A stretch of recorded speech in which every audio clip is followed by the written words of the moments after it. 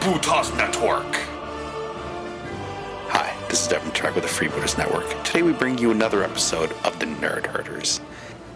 We hope you enjoy the show.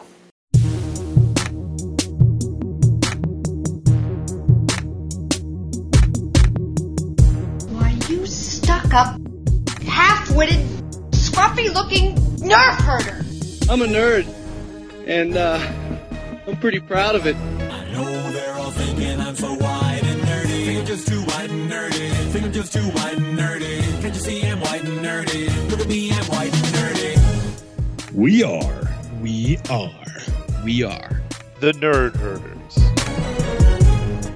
Who's scruffy looking?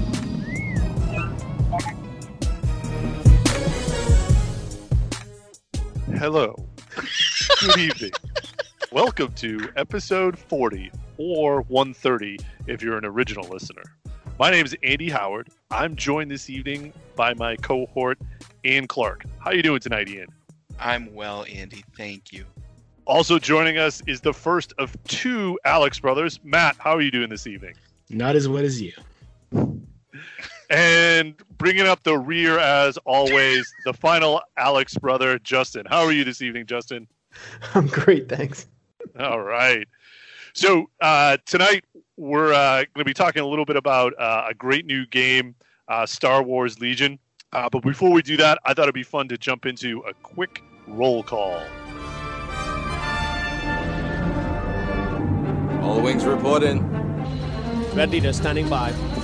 Gray leader standing by. Green leader standing by. Lock S files and attack positions.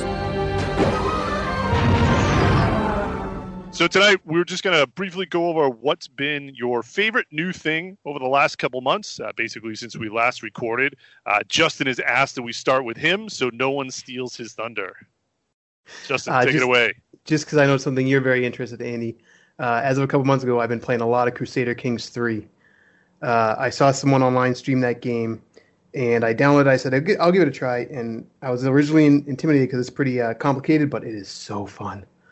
It's definitely a very deep game. I had to step away because I was doing so well, and then I got to a point where my new leader is hated by so many people that within 2 turns of my last save point, I have 4 or 5 rebellions going on that just overwhelm me. But yeah, that's a great new game, and that'll tie in with my roll call as well. But before we hear mine, I'm going to ask Ian about his. Well, I think it's our topic tonight. It's Star Wars Legion, which is the game's been out for. You mentioned new in the intro, Andy. New to us. The game's been out for a couple of years, but all of a sudden it's kind of caught fire with us. So that's what I've been painting and playing, and so yeah. And of course, The Mandalorian. That's awesome. Cool. How about you, Matt? Just a quick update on what's your kind of favorite new thing. Legion and 40K 9th edition, which has been out for a couple of months at this point. Yeah. But I don't think we'd talked much about it. I've only played, I think, 2 games of the new 40K 9th edition. That's pretty high up on my list too. But like Ian, I have something that's maybe not necessarily new, but I just realized, and it ties in with what Justin said. I didn't realize that my Xbox Unlimited Game Pass also allows me to get games on my PC. Cool. Now, going forward, this will save me a small fortune. Unfortunately, like 90% of the games that I would have gotten for free, I already own. But going forward, knowing this, like as you know, Microsoft titles come out, but it did give me an opportunity to go back and try a couple old games that I didn't own that I just wanted to kind of give a try at. So that is a huge deal. And actually, I gotta, it's one of those things where I kind of saw it, but I didn't get it until I was talking with some other people, and I realized, oh, this is a thing. So, yeah, because basically it's just across Microsoft, so that'll be fun. Yeah, I didn't realize the Xbox Live stuff tied in until I started to see like, when you see your friends are online, like I'd see Rich playing Conan Exiles or, stuff, and it shows the little PC icon, and I was like, oh, that's interesting. So I didn't realize that you can actually cross-platform, not cross-platform, but you know what I mean, download, get them for free on PC if you've got Xbox Gold.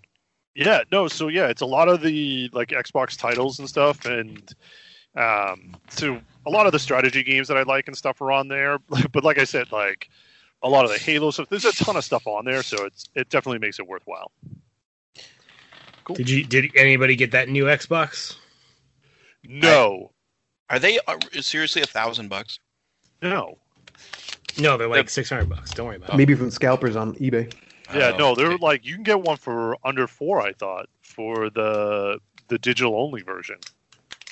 Digital? Oh, I don't know. So so both with the new Xboxes and with the new PlayStations, they made versions that don't have disk drives. So you're basically buying an all digital version, which, considering, if you're buying a game that you don't plan to resell, it's a great way of doing it. But yeah, no, I've decided that that's not going to be until after the holidays. I don't, but I will end up with one. I don't know if I'll bother to get the one with a drive. I think it has a slightly more memory, but that'll be a wait. Stino, are you thinking about it? No, I was just going to say that the previous Xbox I bought when Red Dead Redemption 2 came out, and that's literally all that I played on it, and all that I've used it for is one single game. So I mean, to be honest, I'm just a PC guy. I play everything on PC, so I don't see myself getting a new Xbox because I barely even use the one I just bought. So, what about you, Matt? Because Matt, you also had PlayStation, didn't you? I do have a PlayStation 4. I haven't gotten, PlayStation 4, right? The 5 is the one that just came out. Yeah. I haven't gotten either one. I have like 3 games I haven't even played yet on my Xbox One and PlayStation 4, so I'm in no rush to. Yeah.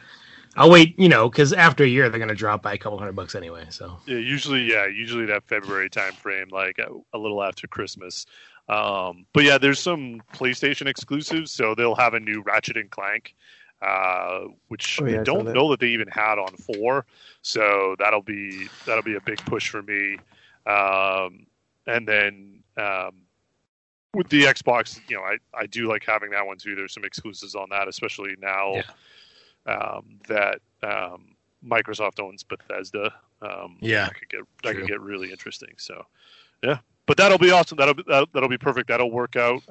By the next time we're ready to record, we'll probably have those new setups. But tonight we can move into the Thunderdome, where we're going to discuss Star Wars Legion. Thunderdome's simple.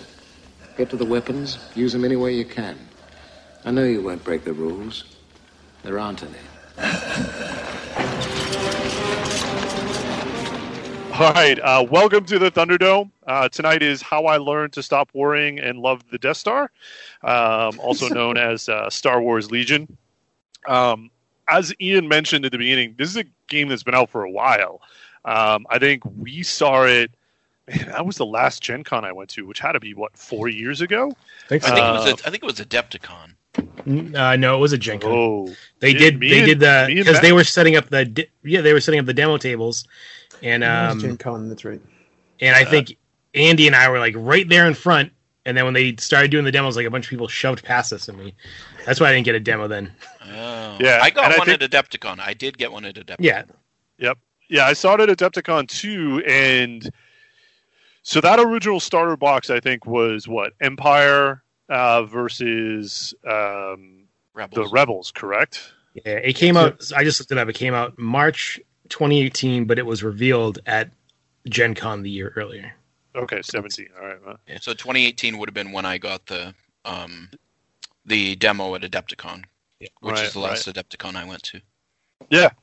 So yeah, I think a lot of us felt a little lackluster about it when it first came out, but our friend Adam Pitzer has always been a fan of it, and he's been playing for a while, and now somehow all of us got kind of got the fever at the same time, which is nice when that happens with our group. What had happened is Dave was talking about it, and our local game store does like an auction. So I saw a good sized lot of Imperial stuff. So I picked it up, and then the next week I was talking to Ian about it, and that was an easy sell for him. So, well, yeah, because you were interested in it before anyway, but once you had something to play, exactly. So it was a couple of things that kind of pushed it over the edge for me. The demo at Adepticon, and again, it's easy to blame the demo, but because a lot of times they're dumbed down, and you don't get full rules, and you've got limited troops that you're working with. Like I think the demo was literally like Luke and like a unit of troopers and maybe like one other thing. So it didn't really click for me there, and locally really none of our core group was playing it, but it's Star Wars, so I want to like it, and once I knew that the rest of you guys had it and I had people to play against and seemed like the game was decent, then it was a pretty easy sell at that point for me. Plus, I'm always a sucker for games that have their own dice, their own custom dice that go with it. Oh, that's interesting. For me, Owen was playing with my Star Wars, the other Fantasy Flight Star Wars game, the one that was Imperial based Assault? on this. Imperial Assault. And so we decided to, get the starter set. And we actually played, because you can do like a 400 point or 600 point, like basically a smaller skirmish, where you do a smaller board. It's more freeform. So we did that. And then I won a big auction at our local game store, Midgard, as well. And that got me the Rebels and the Empire. So at that point, I had kind of 4 factions. So yeah, I was ready to go. And then you guys all started jumping in too. Yeah, I did the whole sell and swap thing. I sold some D&D books and an extra, my Chaos Army for 40K, which I'm not playing. So suddenly I had a few $100 to put into Legion. So that helped. Yeah, for me, I always saw like the ATST model on the shelf at the game store and like the Snow Spear, and they were so awesome. And I wanted to buy those models so bad, but I didn't really have anything. I didn't even really know what the game was. Like I was there for that demo, and I didn't think it was anything too great. No one in the group was playing it. But then you mentioned Adam Pitzer. It was like 3 weeks ago, maybe. He just messaged us on Facebook, and he was like, "Yeah, you guys talking about Legion, and I have all this extra starter box stuff. You want a little action?" I was like, "Oh yes!" And he sent me an incredible deal on 2 full clone starter sets plus a bunch of extra stuff.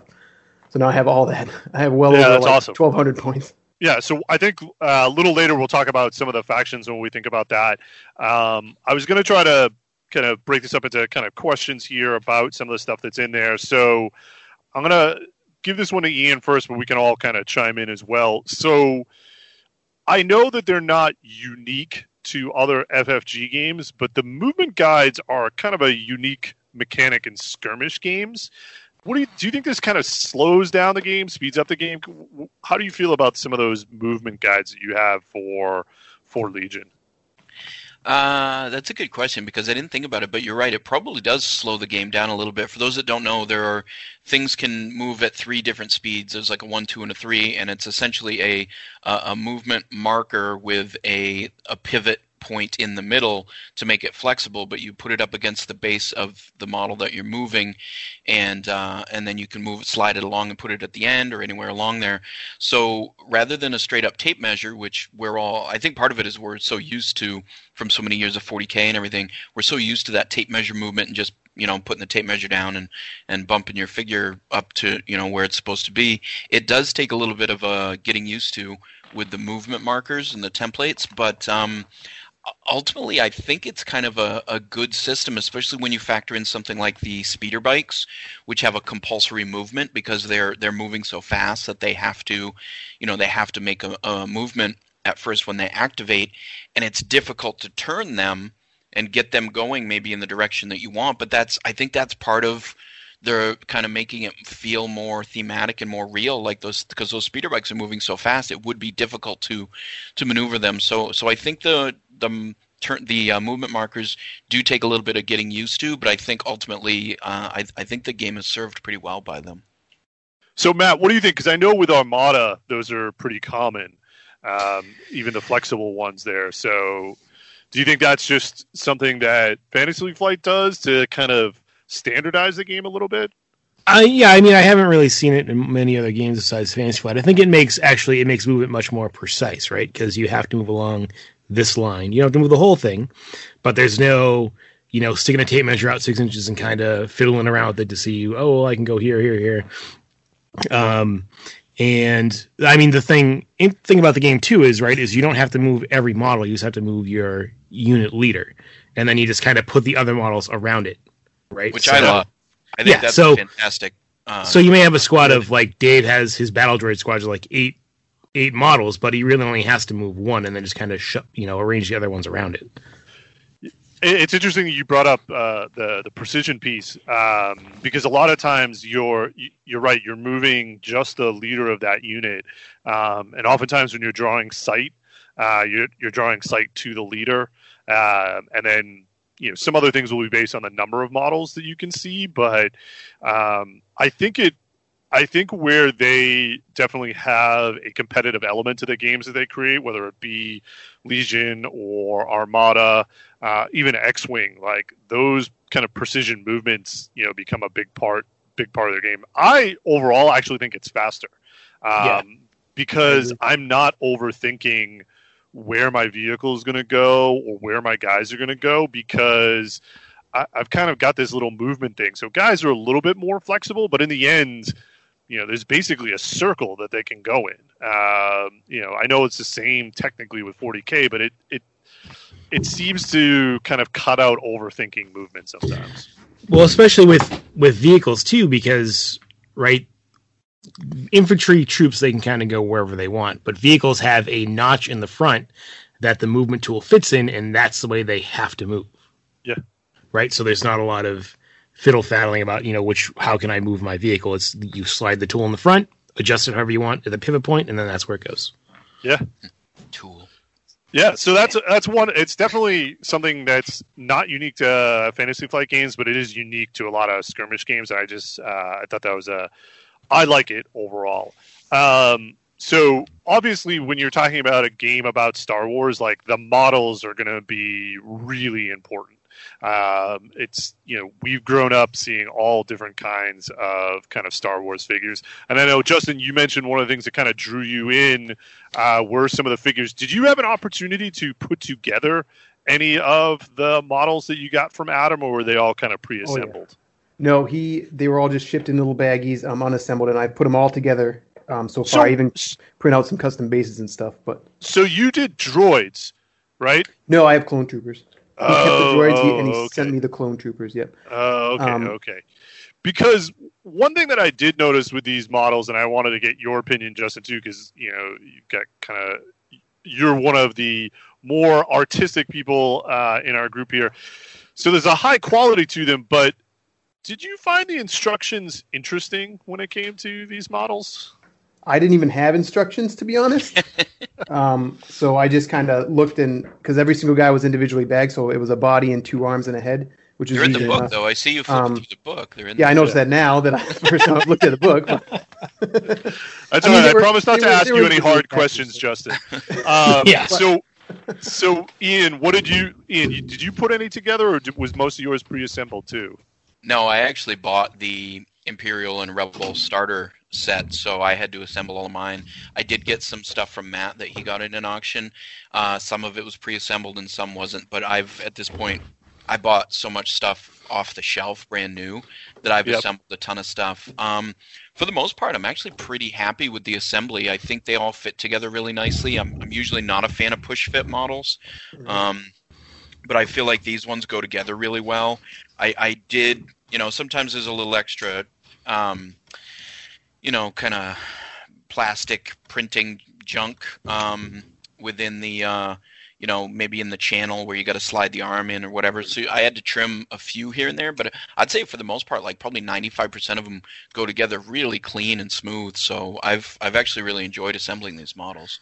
Well, that's the thing with the newer models, like the clones and the droids, they're on sprues, right? Like normal, like you would expect. I have done some sprue ones, like the Clan Ren Mandalorians are sprues, and Inferno Squad are also Squad one. Yeah, but a lot of the a lot of the models you're playing with, if you get Rebels or Imperials, are going to be like the Fantasy Flight push fit, right? So 2 arms and a body. So normally I don't like push foot because it doesn't allow you to do any as much customization. Right. Yeah. The droids literally have, for those little tiny droids, have 12 pieces. Yeah. Right Oh now yeah, I it's heard those were brutal. ridiculous. They are so. I would give them an A+ for like the detail on these minis, and I think they really had to go for that because it is Star Wars and people would be super critical. But oh my gosh, whoever decided that these were good instructions, like that guy got it. That has to be fired. Like it is literally a picture of the droid with the parts labeled, and then like blown out. IKEA has better instructions. That's how the Mandalorians are too. That's how Clan Ren is. Yeah. It's literally like these pieces, and on the sprues they're labeled. It's like A, B, C. So which ones go together. But at the same time, there and honestly, there weren't any pieces where I was like, I don't know what this is. Although I will say on Inferno Squad, the Imperial special forces, they come with like an optional little, I can't even tell what it is, a pack or something. I put like one on the under the belt on the butt of one guy, and I was like, that's good. I'm out. Yeah, I was like, I don't know what this is. They need it. They're definitely very early. Like you can tell that all before they've just done push fit or models that were just one piece. Because I mean, I can remember like early Games Workshop instructions were equally as awful. Yeah. Yeah, I guess I have looked up like when you buy an old set off an auction or something, or in a going out of business store sale, you go online and find those instructions. So I had to bring this up because it is really my only big gripe with this game was putting together the droids. And it was funny too because it was something like, me and Owen will do this. And I've been doing so many 40K models that I thought I was going to be putting together something like Marines, where there's a couple different pieces, but a little bit of plastic glue. They're pretty straightforward. They're really forgiving. Droids are not forgiving. Well, they're probably thin too. They're little arms. They're so thin, and they don't plastic glue well. Aren't their heads 2 pieces? Yeah, their heads are 2 pieces. Oh my god! And they're tiny. They're little bowling. Yeah. It reminds me of like early Malifaux models where there was one guy that had a goatee, and the goatee was a separate piece. Right. But the Malifaux was that softer plastic that like plastic glue worked well with. Yeah. This is almost that. This is that harder plastic that if you're going to use plastic glue, it takes a little bit longer, so it's not worth using plastic glue. So then you're using super glue, and now you're talking about super tiny pieces with plastic glue. There is a droid, like every once in a while, I think out of the sets that I put together, there's always a droid that's completely wrong because he's the last one because I'm so tired of... Right. He could have a sprue for all I care at that point. But yeah, so I had to bring that up because it's my biggest gripe. I put together droids first before anything else. So, that was. So, sorry, Andy. Just maybe you were going to ask about this anyway, but if not, I want to do at least some chime in just about like the way that they sell the sets. I don't know if we were going to talk about that. Yeah, the box sets and the starter sets come with, let's say you buy a box of Stormtroopers. You get 7 Stormtroopers in there. The base unit is only 4. So it comes with 3 extras, and they're generally variations, like a heavy weapon or a couple of heavy weapons, maybe an alternate leader. So the way that they structure their sets, I think, is phenomenal because it gives you a ton of flexibility right out of the box. And honestly, you get 2 squads of troopers and Stormtroopers in the Rebels versus Empire starter. That's 14 troopers, and you could make 3. Now you don't have the card for them, but and the token, but in theory you have enough for 3 full troop units right out of the box. So I really like that they do that. Yeah, so each like for a Stormtrooper squad, right, there's the 4 basic troopers, then there's 2 different heavy weapons, and then those squads can get an additional guy, just a regular guy, so you get the additional regular guy. Right. Yeah, so I definitely think the boxes, the starter sets are definitely worth it, and obviously having that in there is fun. Now, so in talking about some of those different models, Obviously, when it first came out, it was Rebels versus Empire. And then they did, after that, we saw the Republic, versus the Separatist Alliance. So one of the things that I thought I've been thinking a lot about is theme, right? So when you're putting together a list, like, can you put together a list that is both thematic and competitive? Because I look at it, like, I see some battle reports, and you've got snow troopers alongside beach troopers, alongside the Imperial Guard. That's not their right name, but so Royal Matt, Guard, what do you think about that? Do you think it's possible to have a list that is thematic but still kind of fun enough to play? Oh yeah, because the first list I played when Ian and I played was it was those shore troopers, death troopers, and then some scout. I mean, the sniper teams are just, they come in the scout box, but I bet somebody out there has made like 3D printable like shore trooper snipers. You know what I mean? Because it's just the unit and the equipment they have. But I definitely think you can. Like, I want to play a list with Veers, and it's snow troopers, stormtroopers, and like an ATST. You know what I mean? Yeah, and actually the one you played, Matt, was somewhat thematic because you had the shore troopers, you had the death troopers, and you had Krennic. So and then I had I had just some regular stormtroopers too.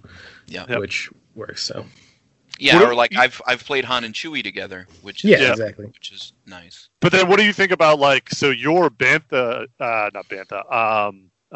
unit is awesome, but like that's definitely got like that Hoth theme to it. But when you put that in with, like, and I know there's some veteran Rebel units that have kind of that Hoth theme as well.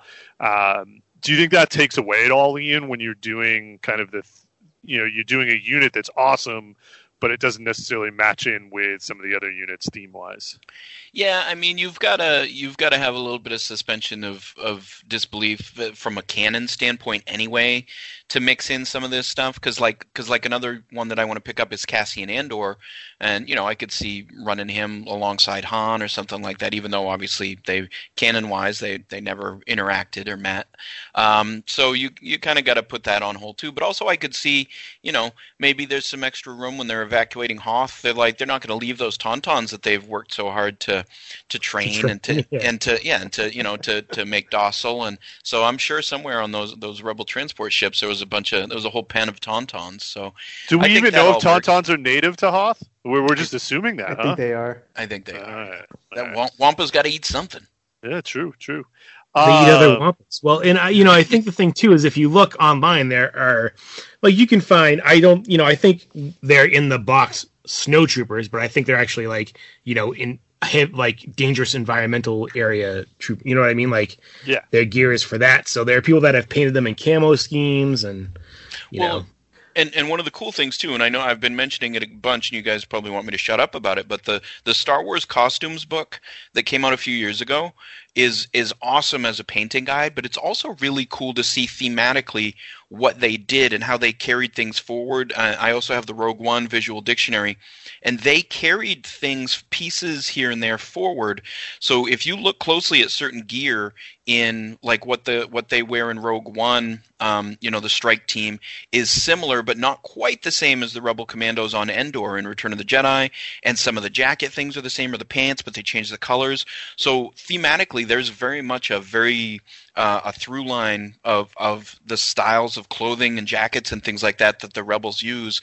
So yeah, mixing and matching the colors, like for my troopers, the Rebel troopers, which look like the Endor commandos, I'm doing some in like a city camouflage, like urban camouflage, like blues and grays. So I think that there is flexibility, but you could also be completely true to what you saw on screen in the movies if you want to as well.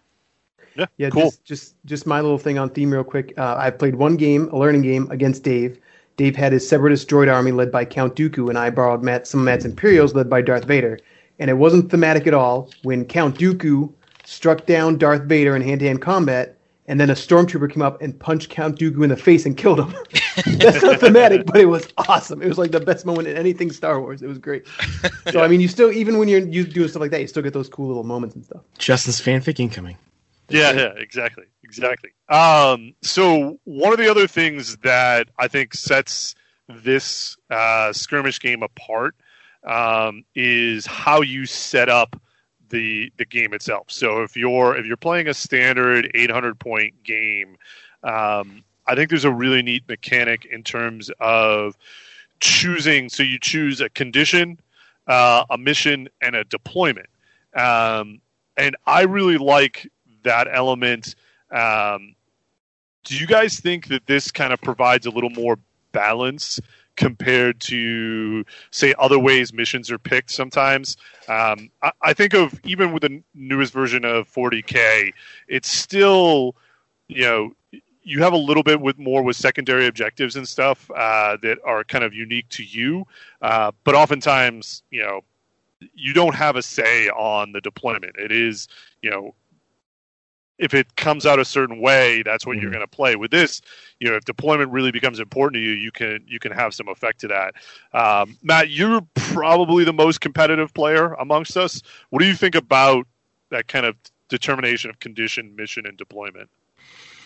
I think it's really interesting, right? Because you have so the way it works is both players come with their cards ready. You have 3 of each thing Andy was talking about.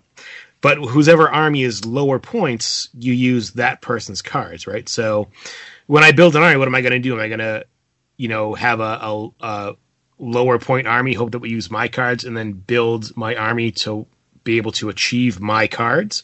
Or am I going to build a full 800-point army and try and make sure that my army, can take on whatever cards you might have?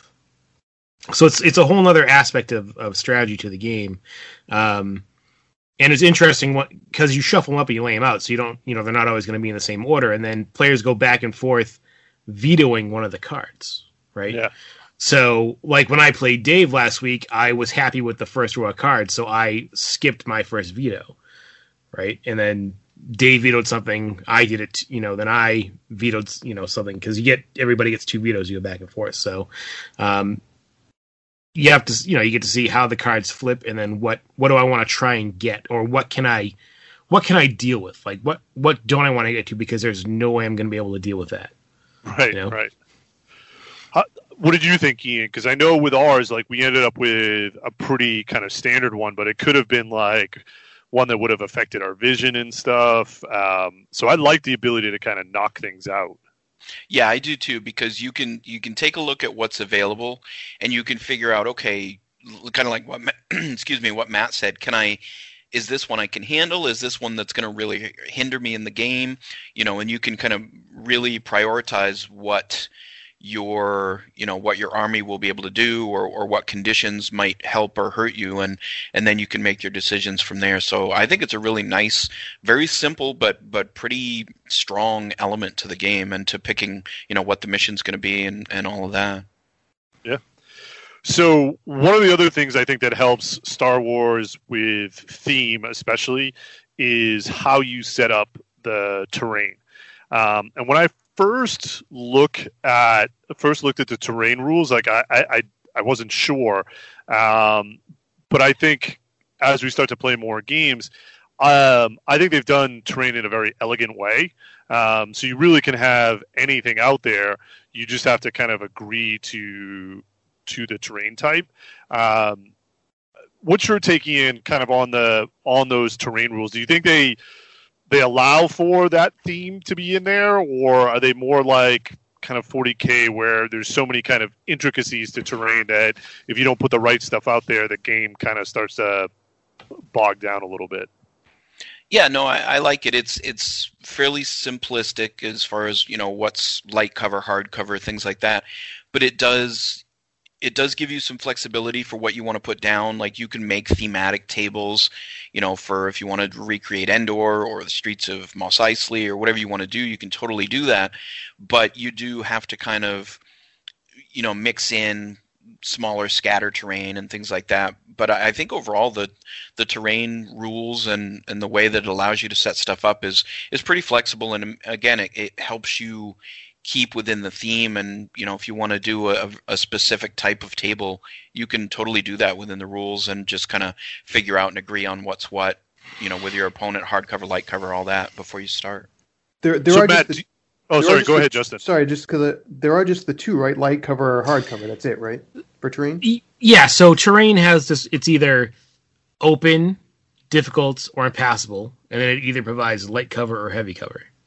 And then you just have to kind of figure out, if you have tall stuff, how much it takes you to get up there or down. But it's pretty simple. Like there's not tons to it, so it does give you that flexibility to do kind of whatever you want. Yeah, I think this is a game too that is definitely going to benefit from terrain in terms of theme. I think it would, with 40K and some other skirmish, like 40K can be almost anything because there's so many planets out there, and and while there is a visual style to 40K, there isn't a visual dictionary for 40K the way there is for Star Wars. Like Ian said, there's definitely a visual history to this game. So I think they did those terrain rules in a way that you can literally put anything out there. But if you want to have, like Ian said, Mos Eisley, I watched a battle report today, that they, for the most part, it looked like regular scatter terrain, but then there was like a landing pad that had a TIE fighter on it. And I was like, that makes it. That TIE fighter is just, that landing pad's just heavy cover. So I think they did a good job of keeping those rules simple to allow for theme. But I also, again, think it gets back to the idea that this is designed as a competitive game. Well, and the nice thing about Star Wars is there's so many different lines of toys and stuff out there that, like a lot of the stuff you see in those battle reports, because I've been watching some too, it's a model kit, right? That's the scale is real. What I read a big long post about it on a forum. There's like, if you have the actual scale of the models, you're going to be way too big, but this is a little bit of a smaller scale and it looks good on the tabletop, right? And they're those like $8 model kits. You know what I mean? Yeah. Yeah, I have. That's a good point. Yeah, and I have old toys. I actually have the old bunker that from Endor. That, and size wise, it's a little big. The doors are, but overall, you could totally use it. Same thing. I have like the old some old Hoth stuff and from play sets, and it totally works. Yeah, they have, Justin. You know that ATST toy you have somewhere at Mom's house? Oh yeah, I think that was in a battle report somewhere, like on a table. Nice. I was just going to say that, Andy, you might be able to speak to this a little bit. I don't know if you've done any research, but I mean, since Star Wars is so well known and the movies are out and everything, it's very, in my research, it's very easy to find 3D printable stuff from Star Wars as well. Like I just did a simple search and someone designed like an entire, like the exterior of an entire Camino cloning facility with like all the walkways and the giant landing platforms. If you want to print it out, you can print it out and it'll take up like a huge table with all these different levels of walkways and all kinds of different stuff. And there's people out there that there's like 3 or 4 different companies that do laser cut stuff, right? It matches aesthetically pretty easy if you like the laser cut wood look. Yeah, the MDF, yeah. I think with a solid universe like this, that got us there as well. Cool. We've talked a little bit about the setup of the game, a little bit about some of the components. When it comes to gameplay, I think there's something that's a little bit unique, something that's not necessarily unique to skirmish games, but it's the idea of the command cards and then activation tokens. So command cards are kind of unique, but the activation tokens, the kind of you go, I go, definitely is, it's been used in other games before. Do we feel that kind of that random activation can take away from player skill, or is that just like another skill that you have to have when you're playing the game? What do you think about that, Ian? I think it's a mix of both, because your command card will allow you to pick which units get the face-up activation token. So if you do have, say a unit that's got to get something done, whether it's claiming an objective or if they're close to dying, and you want to make sure that they get in a last shot or whatever they need to do before they go off, you can prioritize and give that unit a a command token with your command card, but then you do also have to be flexible because you don't know when those other random ones are going to come up. So I think it's a little bit of both. You've got you've got the planning aspect by being able to pinpoint a specific unit or two that you want to use for a specific goal, but then you do have to kind of play it as it comes, but your opponent's doing the same thing, and you'll obviously, since it's I go you go, you'll react to what they're doing anyway. So by the time it gets to a certain unit, you might have a different option for them than what you had at the start of the turn. Yeah, I think there's also that balance too, because oftentimes those command cards are based on whoever is your kind of leader and the specialist that you bring.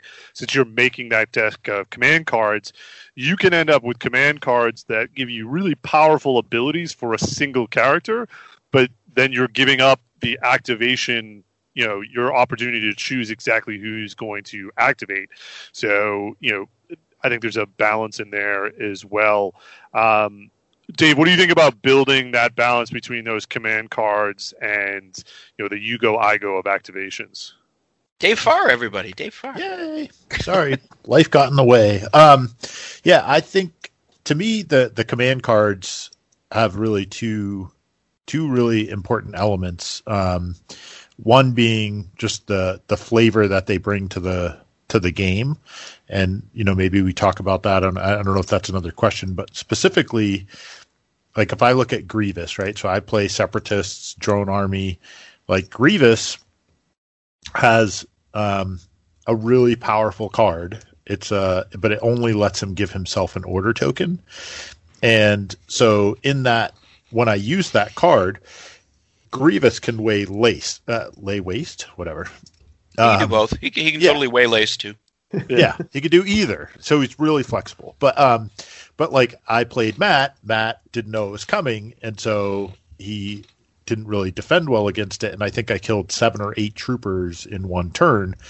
But for a droid army, I only had that one order token, so the rest of my army was all totally random in the stack. So I think the game does a good job of saying like, oh, we could give you a really powerful turn, but they have another lever that they can pull back so that it's a little bit more balanced. So I don't know. I find that part of the game to be one of the more elegant parts that makes it a little bit unique from other miniature games.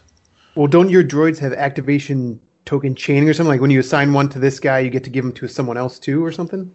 Yeah. That's a pain in the ass.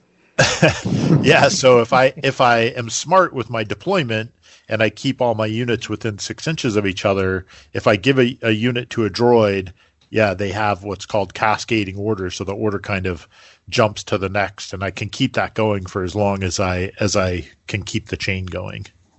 And I like that because it's part of like the built-in theme of Star Wars, where they're all just droids with programming, and it kind of just like does its thing, Yep. I'm trying to say.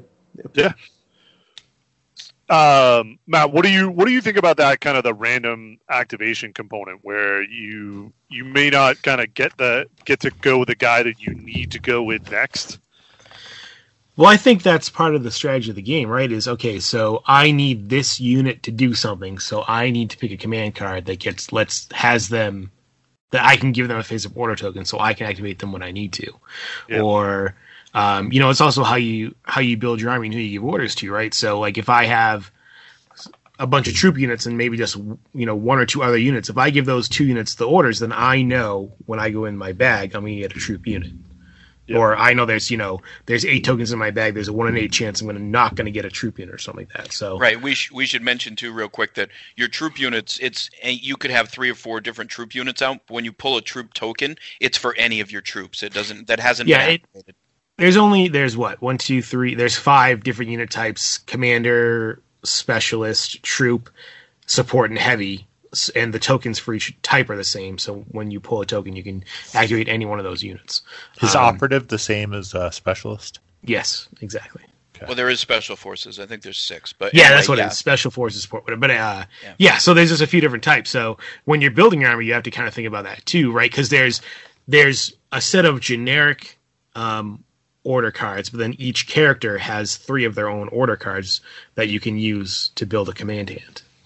And that's the other thing too. You choose. There's almost a deck building aspect to it, where you pick which command cards you take into the game.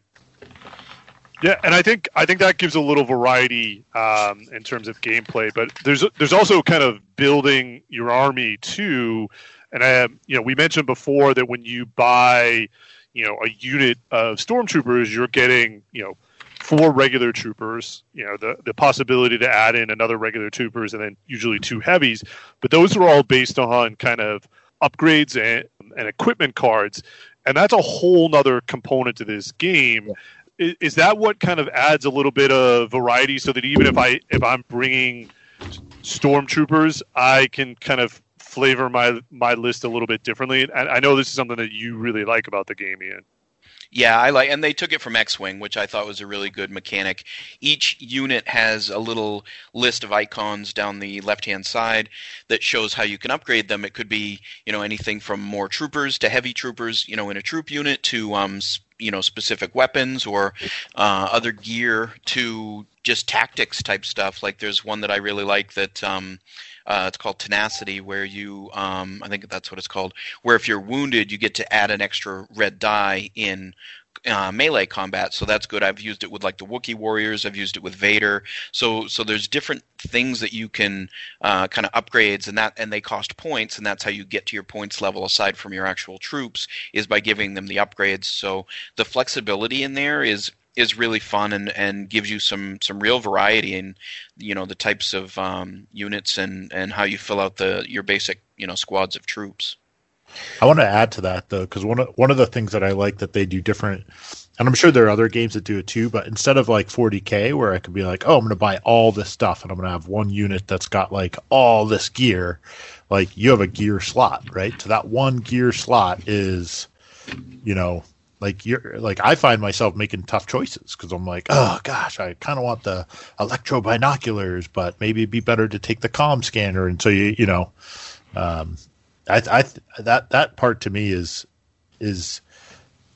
fun, and it's also kind of like, not to get into the finances of the game, but like I thought I was smart on their part because like if you buy an upgrade pack of cards, like I was like, yeah, I'll spend the $10 on the cards because almost all the cards could, 90% of the cards can be used by any faction, Yeah, they definitely have some faction-specific ones, which I think are neat. But then they do have those kind of open ones that are out there. This also gets back to we were talking a little bit before about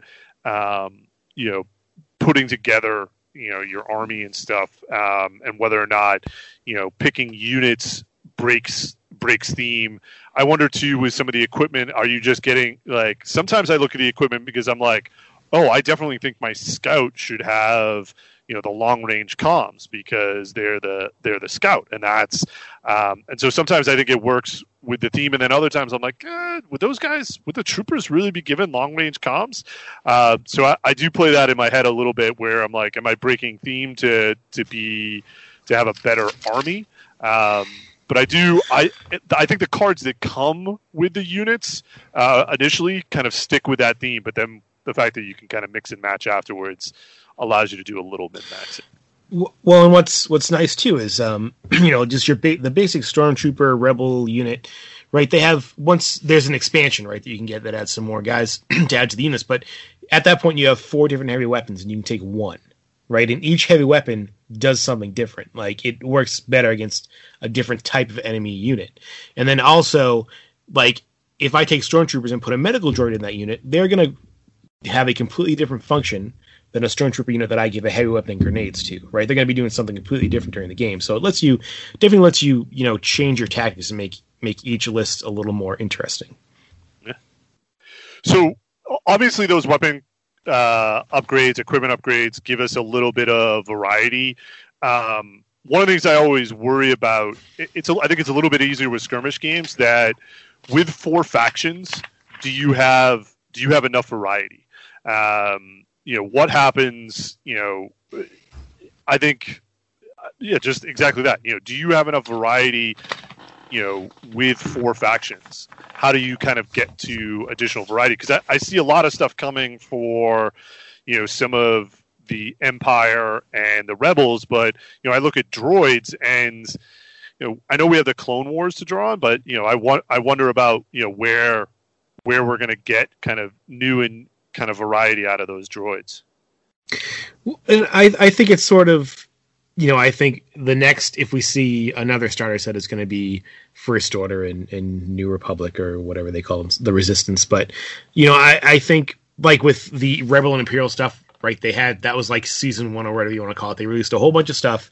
Now it's just like a character here, a unit there.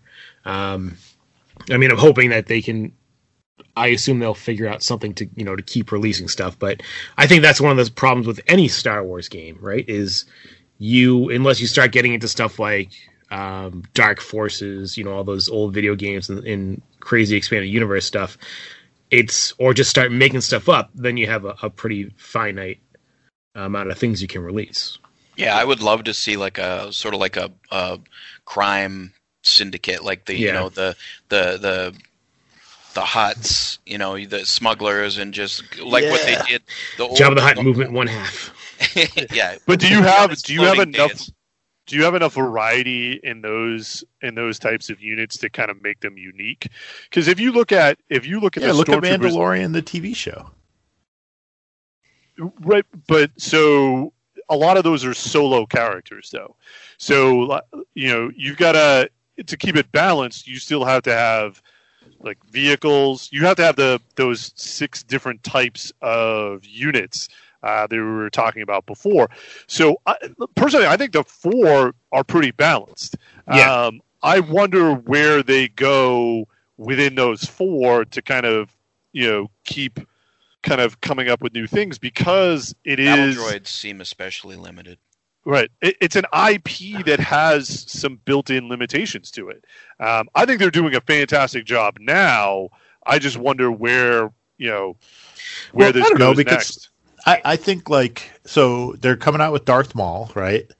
And I would say one of the nice things about the droids, though, is that they can, I guess about any army really, is they can make stuff up, right? Like, can they though?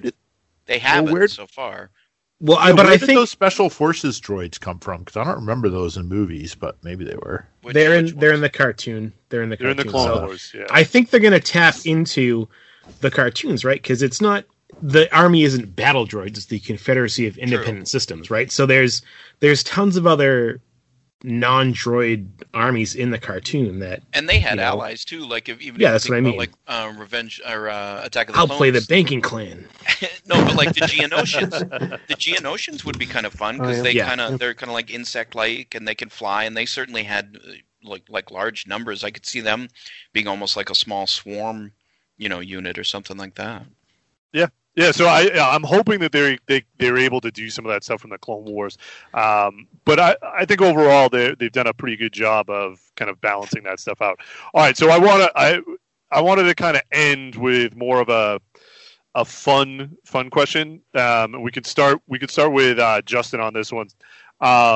So is there a character or unit that you would like to see in the game, no matter how kind of ridiculous you think it would fit in there? But is there a character or unit, vehicle that you'd like to see in Star Wars Legion? It's not ridiculous, but just keeping on the clone theme, I would love to see the AT-RT, the 6-legged walker from Attack of the Clones with the giant cannon on its back. That'd be so awesome, because I think that's an STL for it. I think that might be just about the size limit of things that they can do, because it's bigger than an AT-ST, I think. But just to have that would be so awesome. That would. Yeah, that's cool. A pretty big model. It'd be beefy. Yeah. Oh yeah. That'd be beefy. That'd be so cool though. All right, Dave. Since you were late to the party, I'll let you go next. I don't know. I mean, for me, I think 90% of the reason I bought this is because I wanted to paint Darth Maul, and I heard he was going to be for droid. So, but I guess I don't know. I've been watching The Mandalorian with Dex, and I guess there's just a ton of cool stuff in The Mandalorian that I'd like to see. Maybe I'd go a different direction. You know, in Warcry, they have like the beasts that come out of the stuff. I'd like to see them maybe come out with some of the creatures and have them be like something that could like be a battle, like the green cards that affect the battlefield. So they have a Rancor, don't they? No, that's for Imperial. Oh, was that in? Oh, I that'd be awesome too, though. But yeah, maybe that's not a bad idea, Dave. Like, because you have if you've got the Tauntauns, you get the Dewback. Like, you could have, I know, you could have those creatures that were in the Separatist kind of fighting arena there. That you could you could easily fights that big horn thing. I think it's called the Great Mudhorn, maybe Mudhorn. Yep. Which is I think it's actually called a Reek, because that is what Andy was talking about in Attack of the Clones, in the fighting pit. That's the same creature. Yeah. Yep. What about you, Matt? Well, they did the. I thought it would be cool if they kind of tapped into other stuff, and they did with the Special Forces unit, because you can build the squad from Battlefront 2 from that kit, which is pretty cool. So I think any more stuff like that, where they just tap into stuff from different video games. All right, Ian. If I'm going silly, I'll go Jaxxon, the big rabbit from the old comics. No, that's not canon. That is not coming in. Max Rebo. But one that I would really love to see is a 2-pack, and I would guess that this is hopefully on their list of things to do, because they did it similarly with Cassian Andor and K2SO. I would love to see Baze Malbus and Chirrut Imwe from in a 2-pack from Rogue One, because Baze's gun would be phenomenal. Well, so the one that I can't believe isn't in there yet is that I really want to see. I want Lando. He's coming. Oh yeah, he's coming. Yep. He's next year. They previewed him. Oh, they previewed him. Yeah. They previewed him with IG-88, because he's the other one that I can't believe isn't there yet. No, I don't know about other. I'd love to see all the bounty hunters, because I was painting Bosk today. Well, I think go ahead. Oh, go ahead. I was just going to say, in the bounty hunters add an interesting rule to the game, where if you pick a character, give them a bounty token. If you kill them and your bounty hunter is still alive at the end of the game, you get an extra point.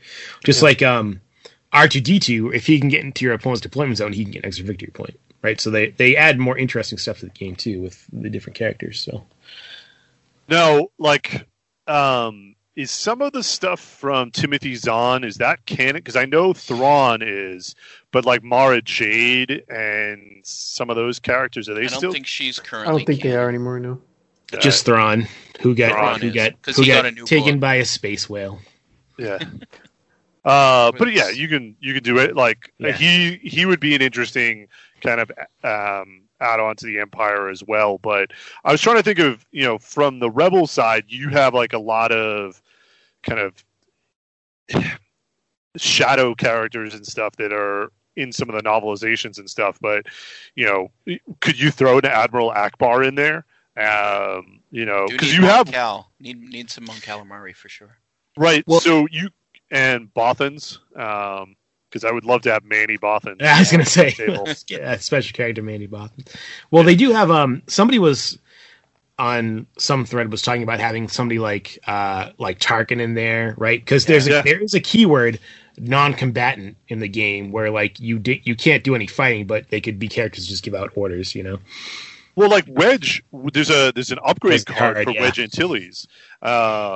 But you can add to vehicles. So I think there's.